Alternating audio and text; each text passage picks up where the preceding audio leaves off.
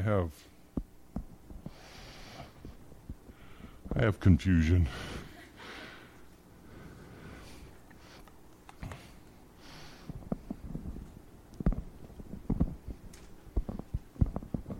No? Am I good? I look great? Yeah. Yeah, sure, let's go with that. Let's pray.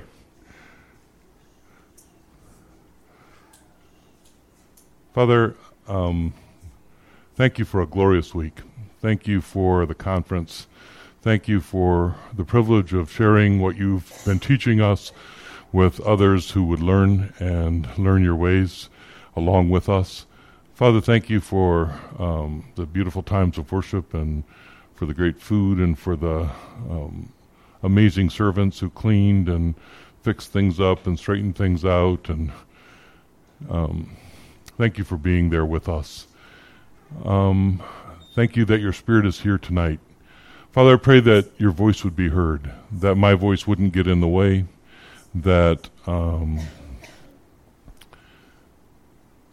your Spirit would fill this place, and that as we declare this your kingdom, as we declare this yours, it belongs to you, that anything that would disrupt that, anything that would turn us from that, any voice that isn't from you would be silenced, and we would hear you and you alone.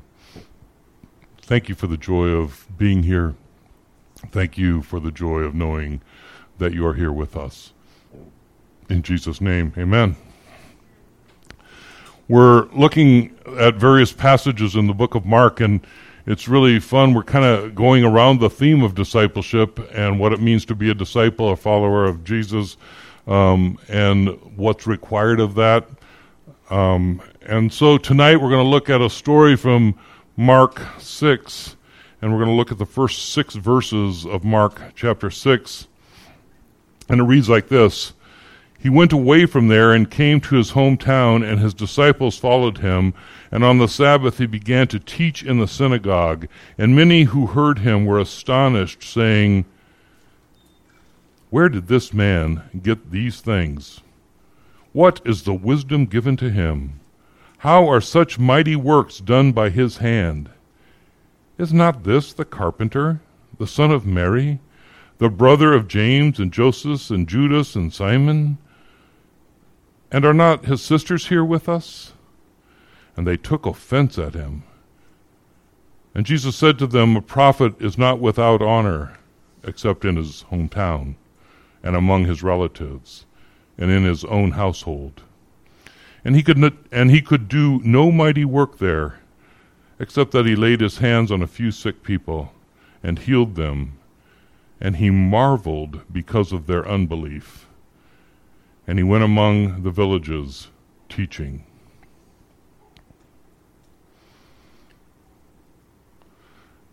We're talking through these various verses in the book of Mark, and we've been talking about what it means to be a disciple, not just a part of the crowd, not just a kind of hangers-on, not just an interested party, not just someone who's found Jesus or is considering Jesus. Those are all valid places to be, great places to be. But we're talking about what it means to be a disciple, a disciplined follower of Jesus. Eric reminded us in the first message in this little series that to be a disciple means to get up. So we got to get up. That discipleship and following after Jesus is an action thing. It's not cerebral. It's not intellectual. I know as we were kind of preparing for the conference, and as I was thinking through, I want to make an intellectual defense of what we do and argue it and have these great conversations that deal with how it all fits in my brain. But that's not what being a disciple really is. It's about getting up and going after and following Jesus. Jesus is calling for us to get up. Last week I challenged you to ask God to, as you got up, to ask God to reveal his power to you. And to do that without placing any condition on how he would do that. How he would show his power. How he would show himself to you.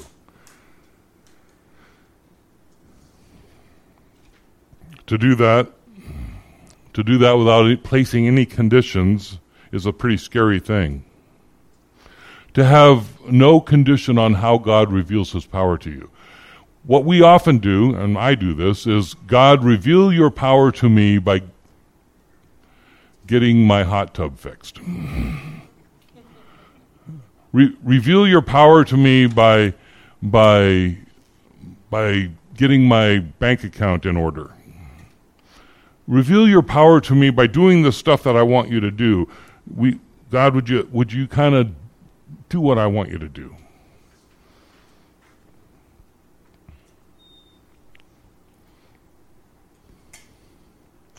We always want to tell God what to do. We love having him work for us. Would you do my thing for me, God? Because I can't do it. Now, I know what my thing is, and I know what needs to be done. Don't get me wrong. I know exactly, God, what needs to be done. So would you just do that for me, and then I'll be okay. Then everything will be fabulous. Use your power, we say, to give me what I want. Come work for me. Do my agenda. Unfortunately, that's not how it works. It doesn't work that way at all. It's not even close. Matter of fact, it's the exact opposite of how it really works. It's completely different. God comes in power and he works in our lives and he calls us to himself and he does stuff in us and to us and through us. And we have our little demands of how it should be.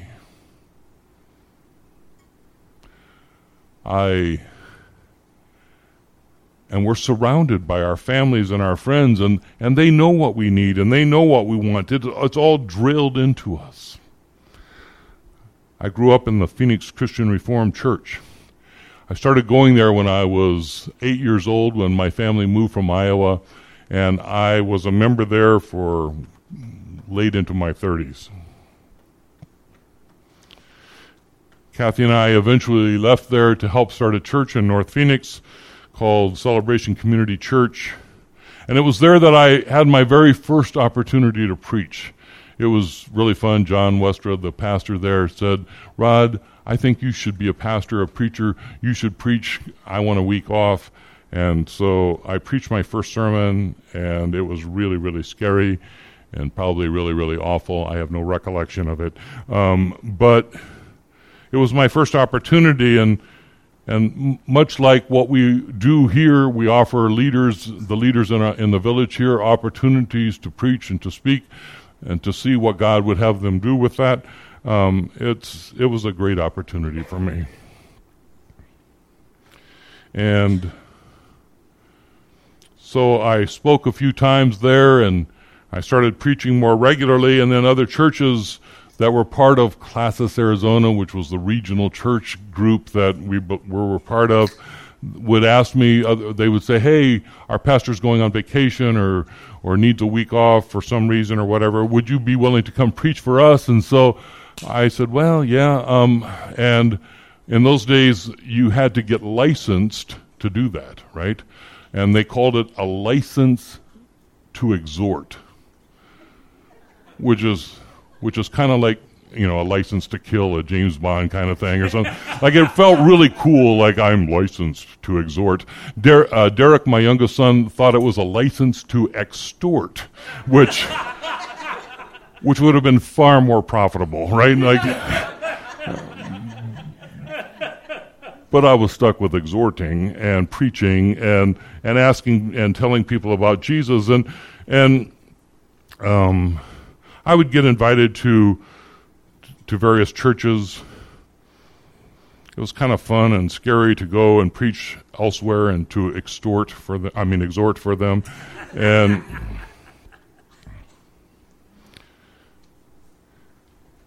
whenever I'd go preach somewhere, I would invite my mom and my stepfather, who lived in Phoenix, to come hear me speak, and my family and friends,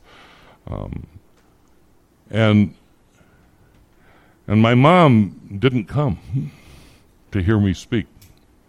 Matter of fact, when I spoke at Celebration Church, she didn't come because she said she had things to do at her church and she wasn't able to come. And then there would be other churches, and she said, "Oh, it's too far away," or "I got something else to do that Sunday," or "I really can't do that," or whatever it was.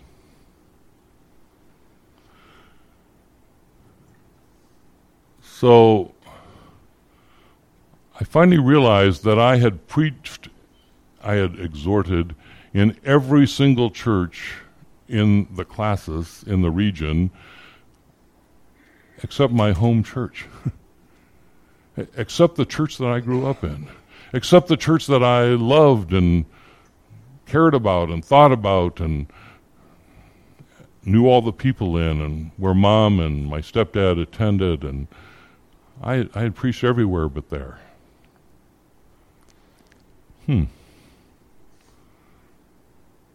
And then came the day when I got a call from their elders, and they said, "Rod, we'd like for you to come and preach a couple Sundays from now." And so I was very excited, and I told Mom, and I said, "Hey, it's going to be great when I'll be preaching at your church." And she said, "I don't think I'll be there." I said, "Why?" She says, "Well, I have a lot of friends that really think you shouldn't be preaching. After all, you didn't go to seminary. You haven't done what you're supposed to do. You haven't jumped through all the correct hoops. You haven't been examined. You really don't have a right to do this." I said, "Well, Mom, I'm sure that you have friends that believe that and that's true for, but what about you?" And she says, "Well, they talk to me, and I don't know what to do about that." And I said, "Mom, you don't want to come hear me preach. You don't want to come hear me exhort. You don't want to come hear me speak because you're worried about what your friends think?" And she said, "Yeah." And we got together and we had a long talk. And I said, "Mom, I work with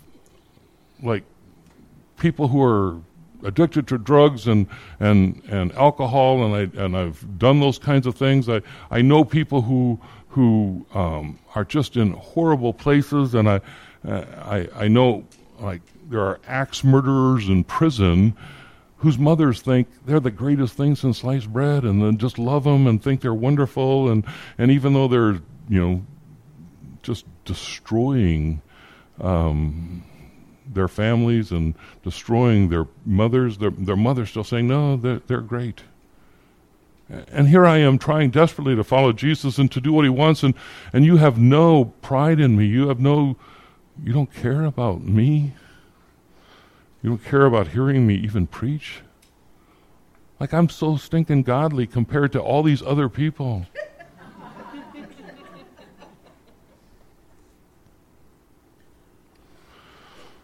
So I manipulated her into coming to hear me preach, and she thought I was fabulous.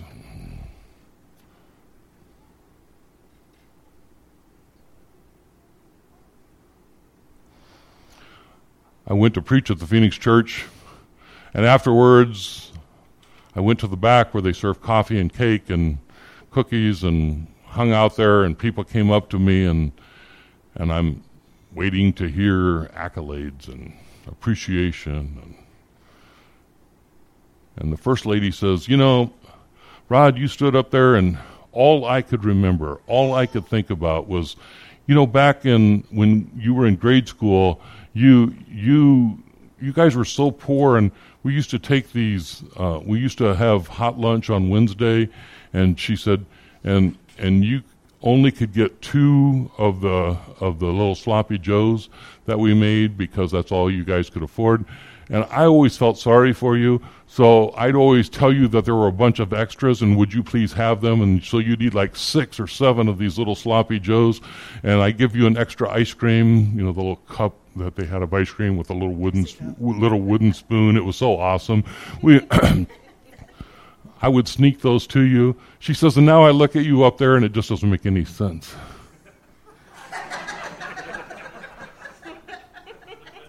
That's not even right. Like, how do you get up there? And then this, okay, yeah, I remember that too. Thanks for all those bad memories. And then she came up, and another lady came up, and she said, I remember when you fainted in church, and we had to carry you out, and you were just like you were this long, tall, skinny kid, and we kind of carried you out, and it took like three of us, not because you were heavy, but because you were long. And do you remember that? No, I don't remember that. Well, yeah, it was really great. And and then the catechism, my catechism teacher, the guy who taught me the Heidelberg Catechism, this really cool stuff about God and Jesus and stuff that the one little kid said here one night when we were asking what the Apostles' Creed was about, God and Jesus and stuff. And I've got it memorized, for crying out loud. He taught me catechism, and he came up and he said, I kind of marvel at how in the world you could get up there and speak this morning, because I had you in catechism class, and wow, you were really a lousy student. And I'm thinking, how does this work? I get respect everywhere I go. And now I'm Rodney Dangerfield. I get no respect. I got nothing. Nobody cares about me. Like nobody's thinking about me.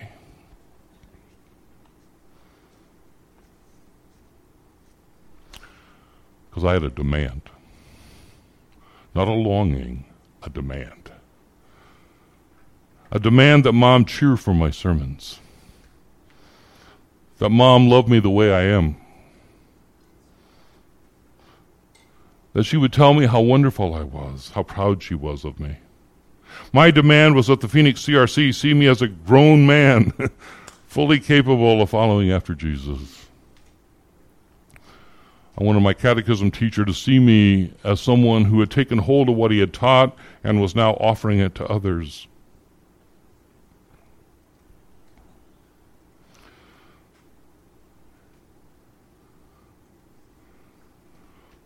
I didn't want to drift around in the world of unmet longings.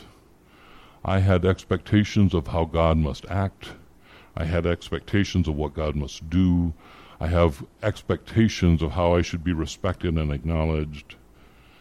I made it all about me.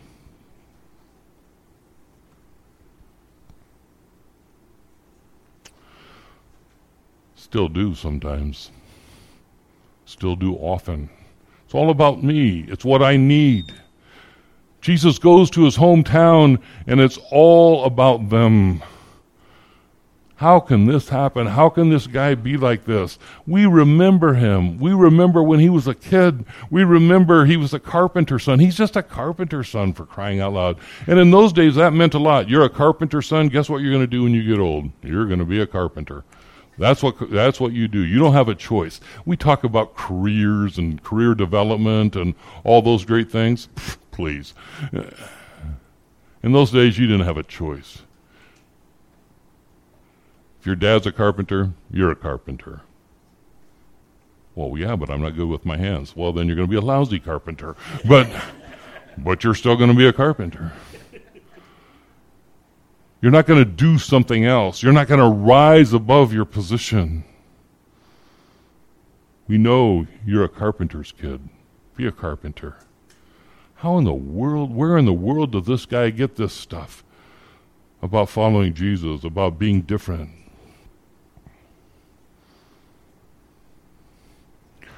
They're deeply familiar with Jesus. These are his relatives. These are people who know him. They know him well. There's a deep familiarity. There's this old saying that familiarity breeds contempt. They look down their nose at him.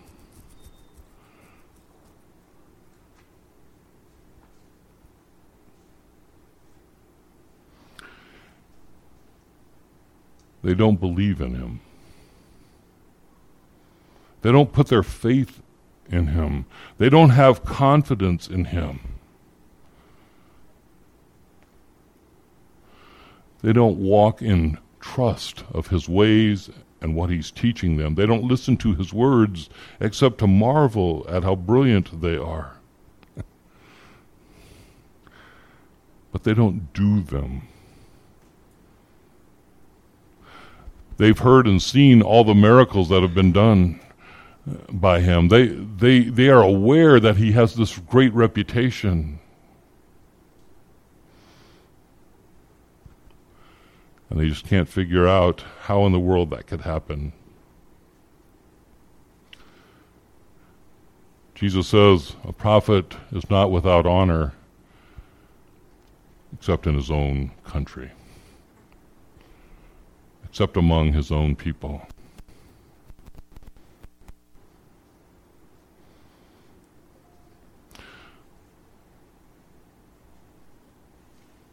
At first blush, does that sound bitter to you? Does that sound like Rod saying, Mom, love me, talk to me, come hear me preach? Because it's not like that at all. Jesus is simply stating a fact. He's simply saying it's true. Prophets are without honor in their own country. Prophets are ignored. He's not telling that in an angry voice. But that's where my head went right away, and I'm sure that's where most of our heads go, right? Jesus is really ticked at him. Stop talking about changing my diapers when I was a baby. Ugh. I get so tired of that story. That's not how Jesus is at all. He recognizes a reality that often when we grow up around the familiarity of Jesus, when we walk around him all the time, we kind of get bored. We kind of stop seeing. We kind of stop wanting to follow. Whatever.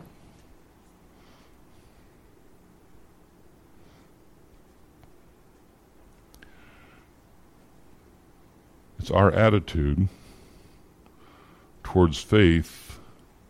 It's our attitudes towards faith in Jesus that thwarts his work. Jesus doesn't retaliate and say, fine, if you're going to be like that, I'm not going to do any miracles here. You guys are on your own. You stink.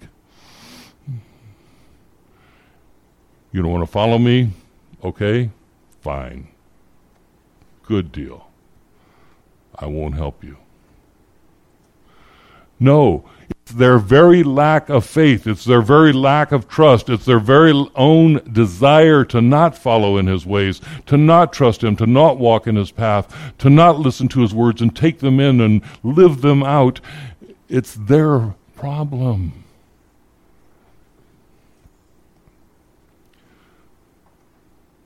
I said last week that Jesus longs for the crowd to come to know him. I talked to you about the verses that just reflect how he had compassion on the crowd. Jesus has compassion on people. He has compassion on you wherever you are on the journey. Whether you're following Jesus, whether you're not following Jesus, whether you want to, whether you don't want to, whether you have no idea why you're here tonight, or whether somebody forced you at gunpoint to come here, or whatever reason you have to come here. I don't know. But Jesus brought you here.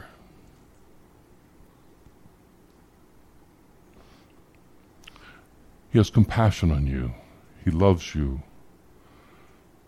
He wants you to trust his power, to trust his strength and his might, to live into what he has for you. And I know why we're reluctant. I know why I'm reluctant. If I follow you, Jesus, I'm not going to get what I want.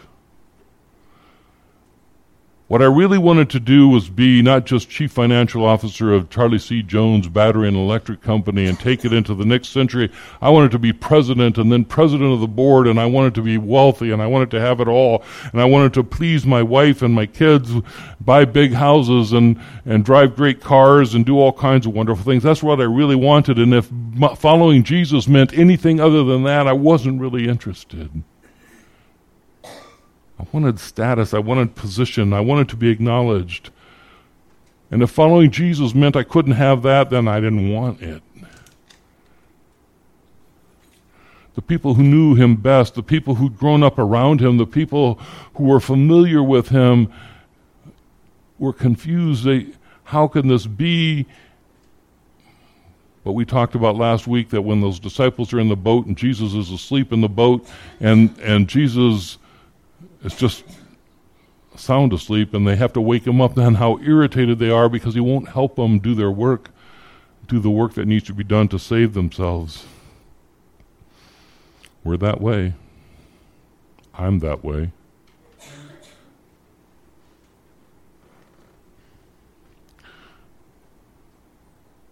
Faith is movement. Faith is getting up. Being a disciple is getting up and following after Jesus. They don't want to get up. They're stuck in their routines. They like their routines. They want their routines. Routines give them safety. Routines give them comfort. And Jesus is saying, get up. Follow me.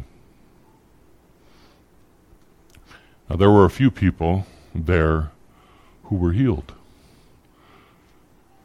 There were a few people who said, no, I'm going to listen to Jesus.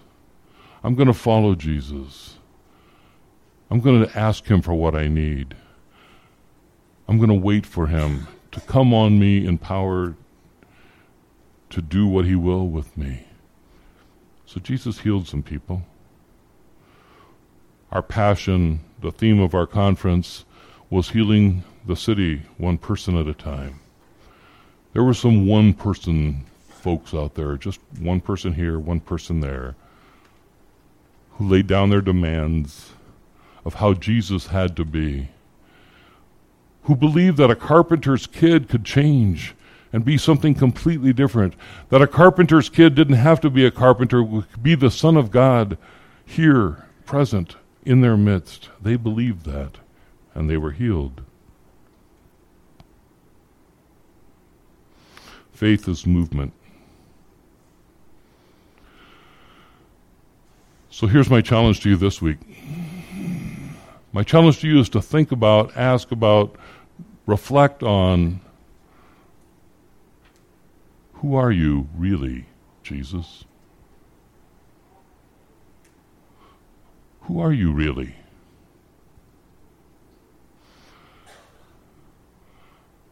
Are you sort of helpless? Are you one of those gods who just helps other people and not me? Are you the one who doesn't care?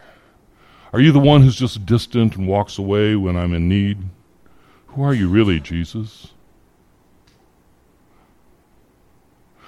Are you the powerful God of the universe who spoke everything that we see and know into being and into place and who rules everything and guides everything and controls everything and has a massive amount of power and might and strength and glory and beauty? And are you beyond anything I can imagine?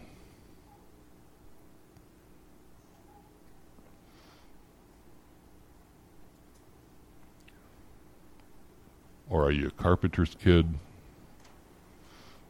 who's got nothing for me? Who are you, Jesus? Not who are you, not who are you for everyone else. Not who are you for my neighbors and my friends and for the village and all that. No, who are you for Pastor Rod? That's all that's irrelevant. Who are you, Jesus, to me? Who are you?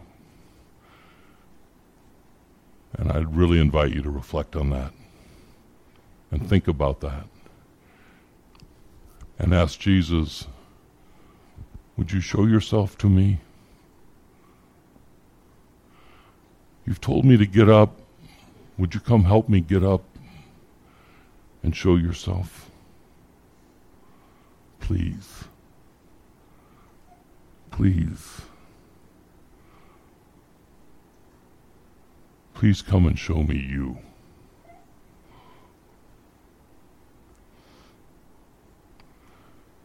So what are you thinking? What's your response? Questions, concerns, thoughts, pushbacks, rage, anger, joy? Yeah. I have been having a really difficult time lately. I've been having a really difficult time lately. We are in the process of trying to get ready to move due to some circumstances that are out of our control. And just trying to look for a new place to live has been incredibly frustrating. And Mike just keeps telling me, he's like, trust Jesus, it's going to work out. God hasn't let us down yet. He's not going to let us down before. And I've kind of got this mindset, especially today, where I'm like in Bruce Almighty, when Bruce says, God's just a mean kid with a magnifying glass, I kind of feel like that. Just because it's been so emotionally exhausting trying to do all this. So just being able to believe that Jesus isn't just a carpenter's kid and he's going to take care of us is what I really need to remember while we go through this, so I can keep that in mind and just get some peace in the process, because that's one thing I haven't had and I really need that. Thank you. Might as well get the other half. Well, there's something about this verse that's always kind of gotten to me, the idea that Jesus could not perform any works in this town, and that's always seemed like almost that Jesus actually had an Achilles heel, and even you used the word that it thwarts his power, and I wonder if maybe I've misunderstood that, and it's not that our unbelief causes Jesus to be powerless in our situation. But maybe it's that our unbelief and our refusal to have faith, that even if Jesus changed it all around and reversed the Titanic, so to speak, that we would still, it wouldn't never be enough, which you've also said before, a miracle is an amazing thing, but if it doesn't change the way that you approach life, it's just a worthless 30 seconds of your life anyway.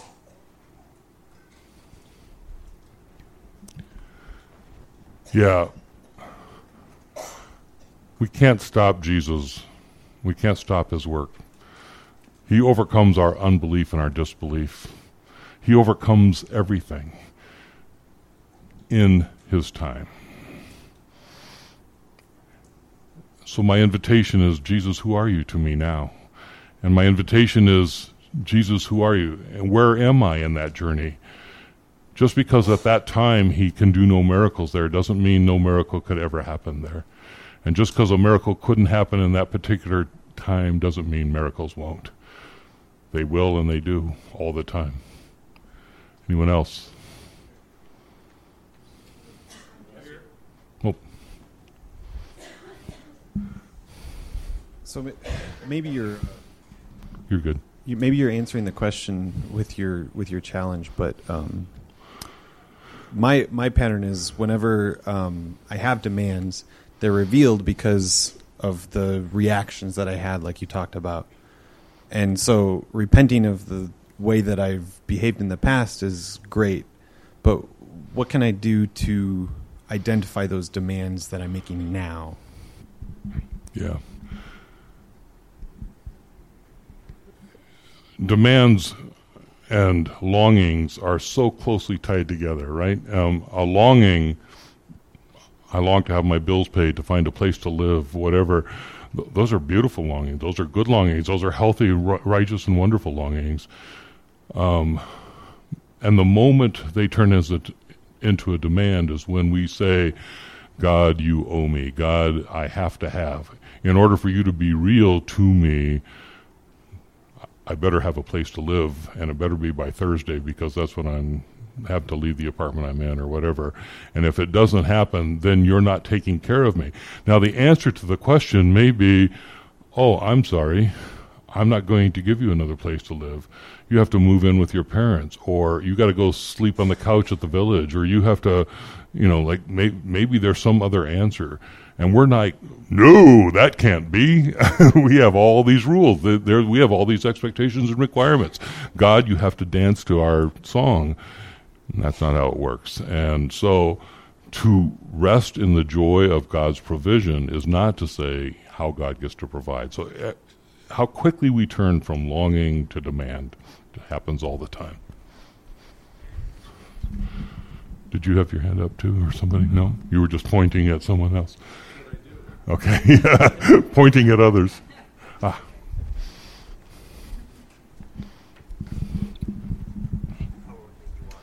Yeah, you will. I think that it's important to remember that there are plenty of God-loving people in the world that still smoke a pack of Marlboros a day for 15, 20 years, and they're that 1 in 3 that dies of emphysema. And they wonder why, God doesn't save them. But God will meet us in all the choices that we make, and it's really up to us in whatever capacity that we have. And He's not really there to,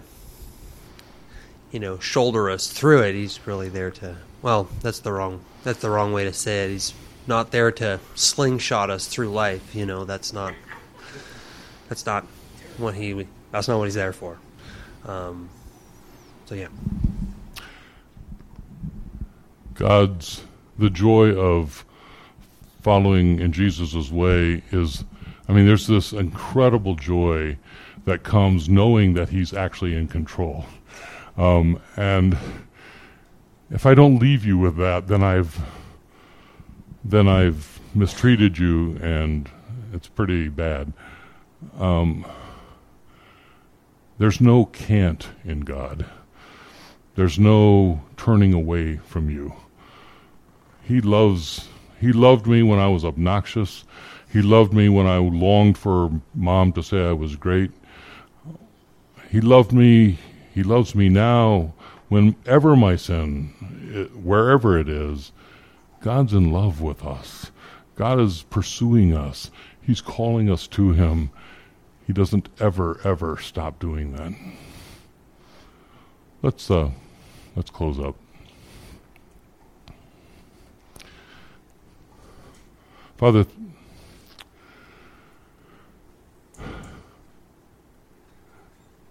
thank you that you are not stopped. Thank you that you are the all-powerful God of the universe. Thank you, Jesus, that you reign and rule everywhere, all the time. Thank you that you know all about Mike and Corey's housing situation and that you're at work. Thank you that you know all about our deep longings for our parents to love us, longing for our kids to respond to us, longing for whatever we long for, longing to be safe, longing to not be afraid, longing to have hope. You're in all those longings, and you're speaking to them, and you're speaking to us now. Thank you, Jesus, that you were a carpenter's kid, and you know all about carpentry, and that you know all about the needs of carpenters and their families, and that you love carpenters, and you love us. And thank you, Jesus, that you are the God of the universe, that you are a voice that spoke all into creation, that you made us and formed us and shaped us and love us and will never, ever let us go because of your great love. In Jesus' name, amen.